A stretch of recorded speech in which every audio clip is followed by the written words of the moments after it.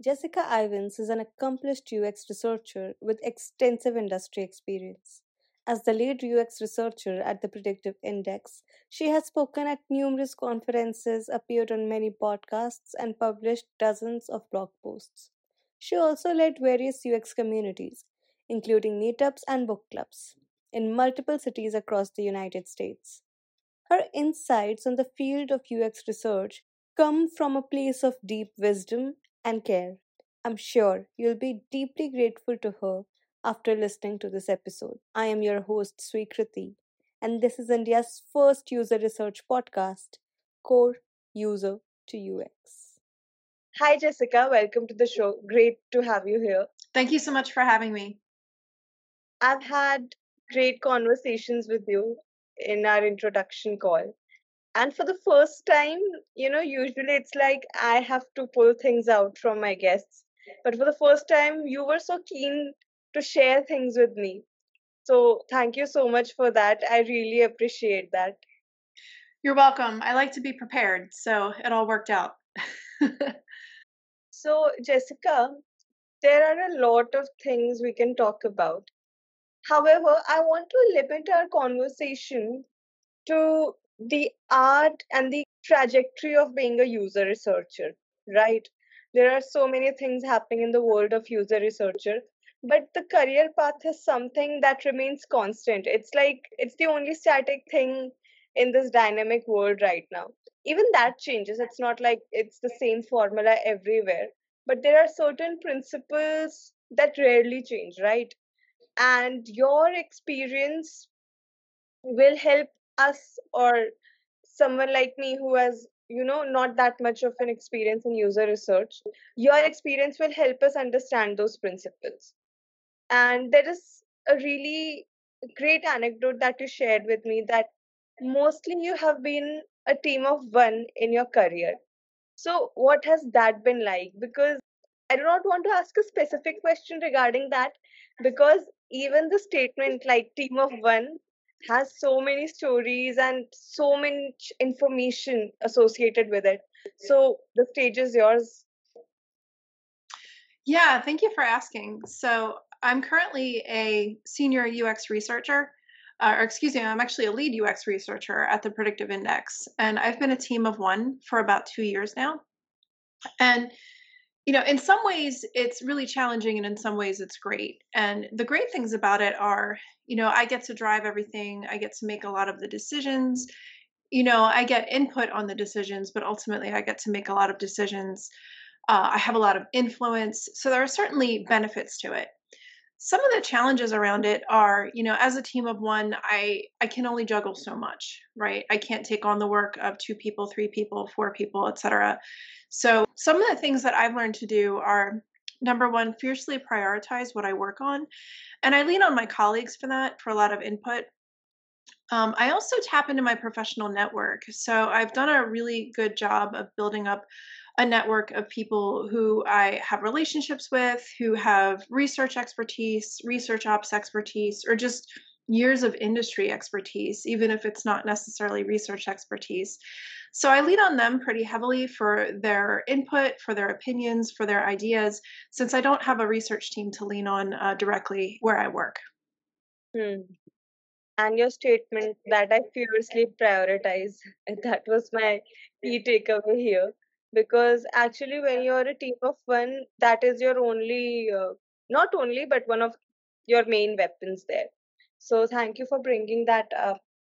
And this is important because user research or UX research is being recognized in India, surely, very recently, right? So there are going to be situations where someone will find themselves as being a team of one. And I mean, ideally, there should be two to three, but it all starts from one, right? So your experience is really going to help here. Hmm. So one thing that really pops up in my head, or this question that pops up in my head, is that how do you pitch your ideas or the kind of resources you need as a one person team? And with respect to relationships with your stakeholders or colleagues, how does all of this fit in, right? I mean, it's really, I am facing this challenge. It's really hard for me to pitch things or pitch ideas as one person in my team. So, what is your take? What has your experience taught you? Yeah, I love this question because it's something that it's a skill that I really had to hone. And the short answer is that I lean on my colleagues to really help me prioritize work. So, it's always good to prioritize what you work on because as a researcher or as any practitioner, you want to make sure that your work is bringing benefit to the business, right? So I look at business priorities. That said, I don't have a team, so I can't take on multiple priorities at once. I can only, because I'm doing all the research and all the research ops work, I can only really take on one project at once. So I lean on my stakeholders. I'll talk with my manager. So I'll give you an example. So for the most recent project that I decided I'm going to work on for right now, it's September. So we're in quarterly planning for Q4 of this year. And I worked with my manager and a few other stakeholders to identify what I was going to focus on because I was paying close attention to what the business priorities were for Q4 and next year. And there were multiple priorities. So I basically narrowed it down to a list from everything that I could glean from attending meetings, being tuned into what the business was talking about, what the future plans were. And then I went to my boss and a few other stakeholders and I said, here are my ideas. And all of those ideas aligned. There were three different areas basically for me to focus on, but I couldn't take on all three. So that's when I leaned on my manager and a VP and also a director of product management.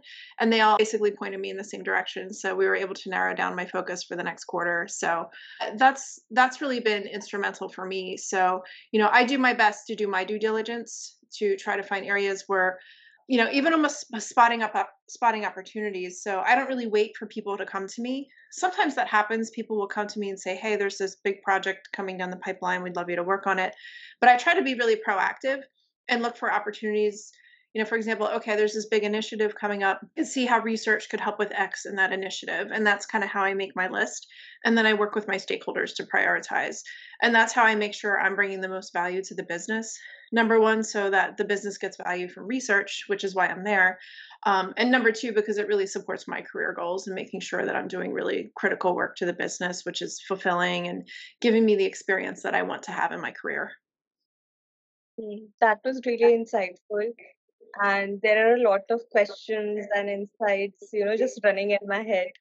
One of them being that, whenever a researcher does a good job at any company, they're not just doing it for themselves, but for the entire community. I mean, once you develop someone's confidence in user research, there is no going back, right? And it's like an upliftment for the entire community. So thank you to user researchers like you, building confidence. And why I'm pointing that out, because business is a great part of it. It's not just about validating designs or generative research for the sake of it, inculcating business in every aspect, and I cannot stress enough on it. Although I've already talked about this in my previous episodes, but I think the more the better. So another question that was in my head was that the hardest part about having a roadmap is sticking to it, right? There are so many things happening, so much energy all around, that there will be something impromptu that will pop up. And when you are a team of one person, it's like being the pilot of the airplane without a co pilot. So it's much harder. So, I mean, how do you navigate such situations? How does your prioritization technique change? Because, roadmap had this thing, but there is some kind of energy building up, and there are new ideas coming up, and they are gaining attention, they are gaining priority. So, like, what is your take or management in those situations? Yeah, that's a great question. So, a couple things there. So, I keep a close eye on the company roadmap. And as you may know, roadmaps tend to change because plans change. Like, we think 6 months from now, we're going to work on X. A few months later, we decide that's not the focus. We're going to do something else. Or we're going to work on X, but we're just going to shift the approach that we're taking. So things are constantly shifting. And what I try to do is pay close attention to the roadmap and also keep a log. So what I do is sometimes I even put this into my own personal UX roadmap. Sometimes I just keep it as a list. But what I do is I keep a list of research opportunities that I spot. So I'm almost like the research opportunity spotter part of the time. So I am informed on a lot of company initiatives, a lot of projects that are happening, things that are happening with certain products.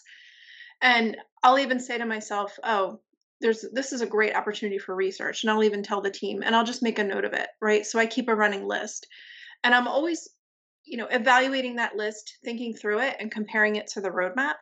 And again, that comes back to really making sure that what I'm working on aligns with the business priorities. For example, I just led a research project on our website. So our website is the top of the funnel for our products, right? So if you think about a sales funnel or a customer journey, uh, the customer discovers the product early on, considers buying it, and eventually buys it.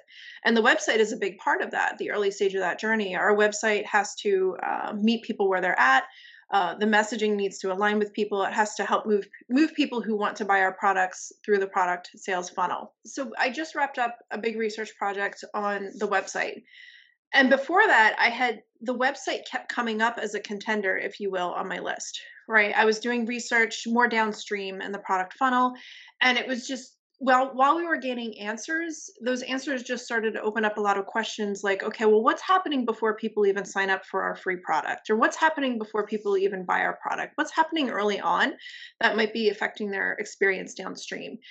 I kept noticing that and I kept talking with stakeholders about it. I would update my manager on it. I would talk with product managers about it. I would talk with sales about it. And it just kept bubbling up as an area that needed research. And then finally, the business decided that they were going to dedicate a whole quarter to what they were calling new business. So basically, optimizing the website, making sure that our marketing efforts were getting the right people and that our messaging was aligning with people. And so that was my opportunity to run a project. And I just wrapped the project up and we gathered so many great insights and found so many opportunities to improve the website that the team is moving forward with making improvements already and making big plans to address our website. So I'm really, really excited about that. So again, it's me doing something that I find valuable that also aligns with the business. And that's kind of my way, if that makes sense, of tracking things. So if something keeps bubbling up to the top as a contender, chances are I'm going to get to it pretty soon with research. And that's how I keep track of everything and align potential projects with what the business needs. Wow, that's a really proactive approach because here research is what led to the roadmap change in some ways as well because you were seeing that pattern and you were pitching it. So, yeah, that is a great scenario to be in, actually. Thank you for sharing that. And this thing of, research opportunity spotter, how I think this will help is that people will actively share their ideas with you. Or else, as a researcher, you always have to keep probing and keep digging, okay, what is happening, what is not happening, what should be there. But if you already have such a thing and you're constantly talking about it, then people will automatically come to you and share their ideas. So that's a great idea there. Thank you so much for sharing that. See, that is why, this podcast is here so that I keep getting great ideas. No, no, I'm just kidding. So thank you for sharing that. Is it okay if I add something to that, if I may? Part of that approach was really educating my stakeholders on where I could help.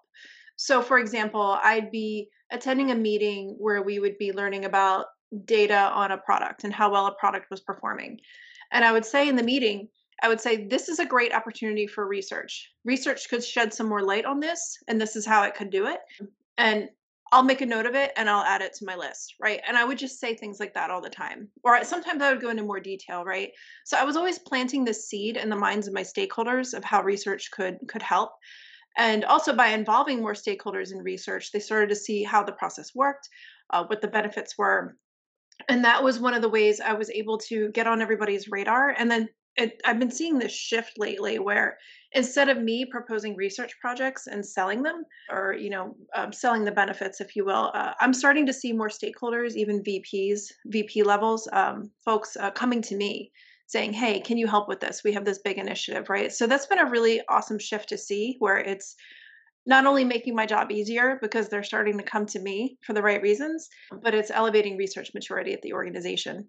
So it's been really cool. Absolutely. And that planting that research seed, that is really important. Even I don't realize, but sometimes subconsciously, I have planted that seed, and then the benefits of that are reaped much later. Something I said or did 3 or 6 months ago are now beneficial. That's how it is, and being a user researcher, that is how things play in humans' mind. So thank you so much for sharing that anecdote. Great that you brought it up because my next question was going to be around relationship building only. That, team of one and building relations with your colleagues and your stakeholders. How does that trajectory look like? What has your approach been? Yeah, so a couple things there. So I learned quite a while back in my career that the more collaborative I am as a professional, the better outcomes I'll get for my own work and for the team and for the business. So when I started 2 years ago, I started working really collaboratively with the team. Now, when I started, I was brand new. I didn't know the domain very well. I didn't know the products very well. I didn't know the people very well. And folks just expected me to do usability testing all the time, which is not where I wanted to be in my career, but I knew that I had to start out by meeting people where they were at and, kind of move things forward from there.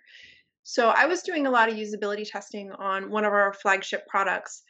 And what I did was I built a good relationship with the product manager and the designer. And I got to know them. They got to know how I worked, and I involved them heavily in my process. And they had a lot of interest in the research because they wanted the product features to succeed. So I invited them to contribute to the research plan. I invited them to contribute to the interview guide slash script. I invited them to sessions. I had them observe. I had them attend debriefs after the sessions. And so by doing that, I was able to involve them and build a relationship with them, but also just get them enough exposure to the research data and the research sessions themselves so that they had all the information they needed rather than just me running off and doing research and showing them a report or, giving a presentation or anything like that. So that was how I built relationships with them.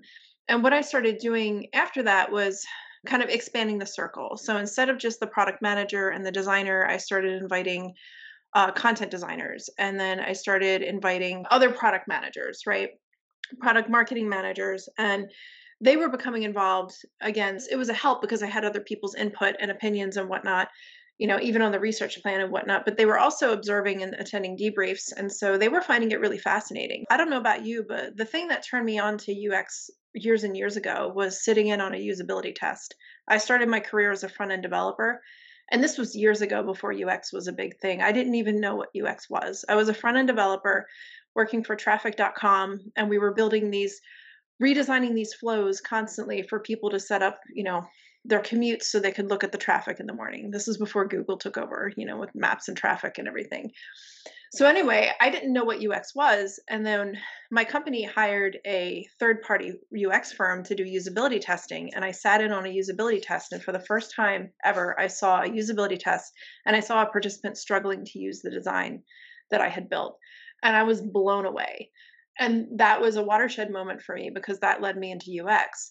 And that type of exposure really does blow people's minds.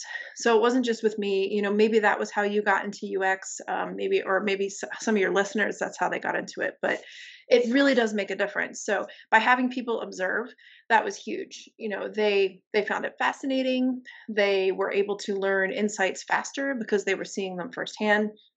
And they started telling other stakeholders. I remember at one point, the director of content design came to me and said, "Hey, one of my direct reports has been observing for you sessions, and I've heard great things, and I want to observe too." And I said, "Yeah, sure," because she was on my list of people to invite anyway. So it just started kind of snowballing, and I worked my way out and out and out. If you think about it, like radiating from the core, like starting with that product manager and that product designer, radiating out and out and out, and involving more people to the point where so many people across the product department, across marketing, across sales, they know what research is, they know the benefits, they have a deeper understanding of our users from attending those sessions. And that's how I've been able to lean on my colleagues and collaborate and make my process inclusive. And it's a win-win for everybody. Makes my job easier, it's very fulfilling, it helps my team, and it helps the business. Wow, that was a great story, especially how you got into user research and that radiating theory. It's like having a compounding effect, right? You start with one person, but the impact keeps compounding with more people you add. It's not just about adding two or three people, it's about adding two or three people, but having impact on an entire team. So that is a really great strategy there. The benefits of it are exponential. So thank you for sharing that. That was really insightful. Now, getting to something that is very personal to user researchers. And because you can never ignore something like that, that is just being aware of your own career trajectory and setting yourself up for success, right? Because companies change, companies come and go. For example, your first company, Google, came over and then everything changed forever, right? So, in this dynamic world where even the nature of user research is changing with AI and everything, how does one set themselves for a stable and successful career in user research? Like, how does that investment in one's career happen? Yeah, I love this question. I love all these questions. These are awesome. So I would say the two big things that I do that I found to be really beneficial are number one, build and maintain my professional network. And number two, make small regular investments in preparing my portfolio and resume materials for whenever I need to look for a job. So I'll start with number one, building and maintaining my professional network. I've been in the field for quite a while, and I've had the privilege of doing things like, first of all, having great career opportunities. So having great jobs. I'm very thankful for the career I've had. Also, being on podcasts like this. Before I had my daughter, I was speaking at conferences, like before COVID happened and before I had my daughter. I have written blogs, so I've gotten a lot of exposure. And through that, I've been able to meet a lot of wonderful people in the field. And I've made a concerted effort to maintain those relationships, whether it's just liking something that they post on LinkedIn, or they write an article that I think is really informative. So I share it on LinkedIn and I comment and I mention them and I say, hey, thanks for this article. It's been really helpful for me, sharing it here with everybody else. Things like that, or even just reaching out to them and seeing how they're doing. Because number one, I care, I care about the great work that they're doing and I want to see how they are as people. And number two, it really benefits my career to keep that network warm. And so those folks remember me. They know what I'm doing right now in my career. They know I'm a researcher. And if I ever need help, like, for example, if I ever want somebody to make a LinkedIn introduction, like if I have to look for work, heaven forbid I lose my job and I have to look for work, I can tap into my network for help. Maybe someone I know is connected to a hiring manager and I want to apply to a job that the hiring manager is actively looking to fill. I could ask them to make an introduction or, something along those lines. It's kind of like the sky is the limit. The more people you know, the better off your career is. So that's been a worthwhile investment of my time. And it doesn't really take a lot of time to do that, to maintain your network. It could just be, I used to have, I should probably do this again, but I used to have to dos on my calendar where it was like once a week, I would send an email or a message to somebody asking them how they're doing or recognizing something. Maybe they got a new job, like congratulating them on their new job. I just saw it on LinkedIn. Congratulations, how are you doing? That kind of thing. And it doesn't take a lot of time. So that's the first big thing I do. The second big thing I do is I track all of my work, my project work, and I keep records of it so that I have raw material to use for my resume and portfolio. So that way, whenever I need to look for a job again, I'm not in a situation where I'm scrambling, right? I'm in a situation where I'm ready. I have all the raw materials ready to go, and all I have to do is create the finished artifacts that I send off in my job application. I actually wrote an article about this years ago in a list apart. I think the title is An Essential Tool for Capturing Your Career Accomplishments, but it's about a career management document. And it's basically a document that I update. I strive to update it once a week, where I take notes about all the project work I've done that week. I take screenshots of any, screenshots from usability tests or screenshots of research plans, screenshots of, screeners I've used for recruiting, or I'll even take pictures. Like if I did a sketch of something to help me in my process, I'll take a picture with my phone of that sketch. And I just maintain all of these notes and artifacts so that when the time comes, I'm ready to put together a resume or portfolio. I'll also even write resume bullets. I strive to do that every week too. I'll just look at the things I accomplished, write a few resume bullets, and put them in a long list of resume bullets. And that way, when it's time to build a resume, I can take a look at so I customize each resume. I haven't applied to jobs in a long time, but when I do, I look at the job description and I create a custom resume, which is a really good way of, having a resume that resonates with the hiring manager and the recruiter. So I'll take a look at the job description, take a look at my list of resume bullets, and I'll just pull them in and I'll build a resume. And it's just a really fast and easy way to build a resume. Same thing with my portfolio too. I keep really detailed notes. Again, so I was talking a little bit earlier about the research project that I did on the website. I even took screenshots of the website. Like this is how it looked, and this is and I try to think through. Okay, it's a lot easier to take a screenshot of the website itself that we did a usability test on than it is to take a screenshot of the Zoom session where we did a research, because then I have to redact the participant's photo and their name, which I can do, right? Because participants, we have them consent to allow us to do that, to put material in our portfolio as long as we cover up personally identifiable information. But, it's just easier to grab a screenshot of the website. So these are all the things that I think through. And it's so important. I see it as being so important to my career that I schedule a half an hour on my calendar every week to do it, and I call it basically CMD, for career management document.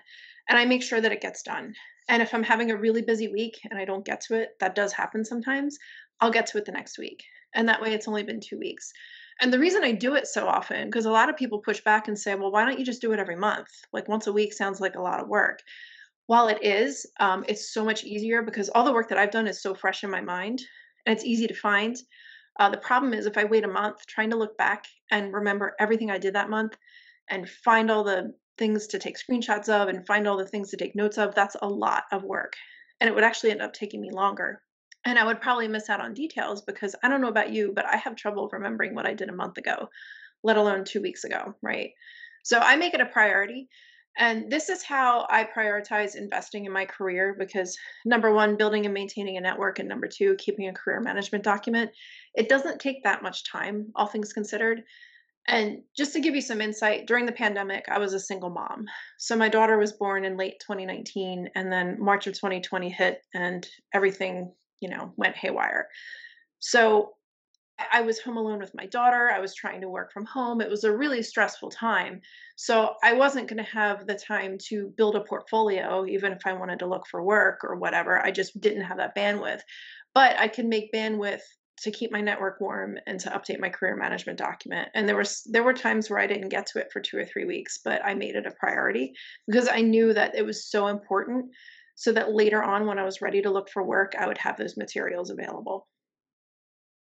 Wow, I'm really amazed and also ashamed at the same point of time because I am those people who scramble everything in the end. And hearing your story, see the same thing, right? You feel so overwhelmed and you keep procrastinating. And when the situation hits, then you are like, okay, I did this. Oh, did I do this?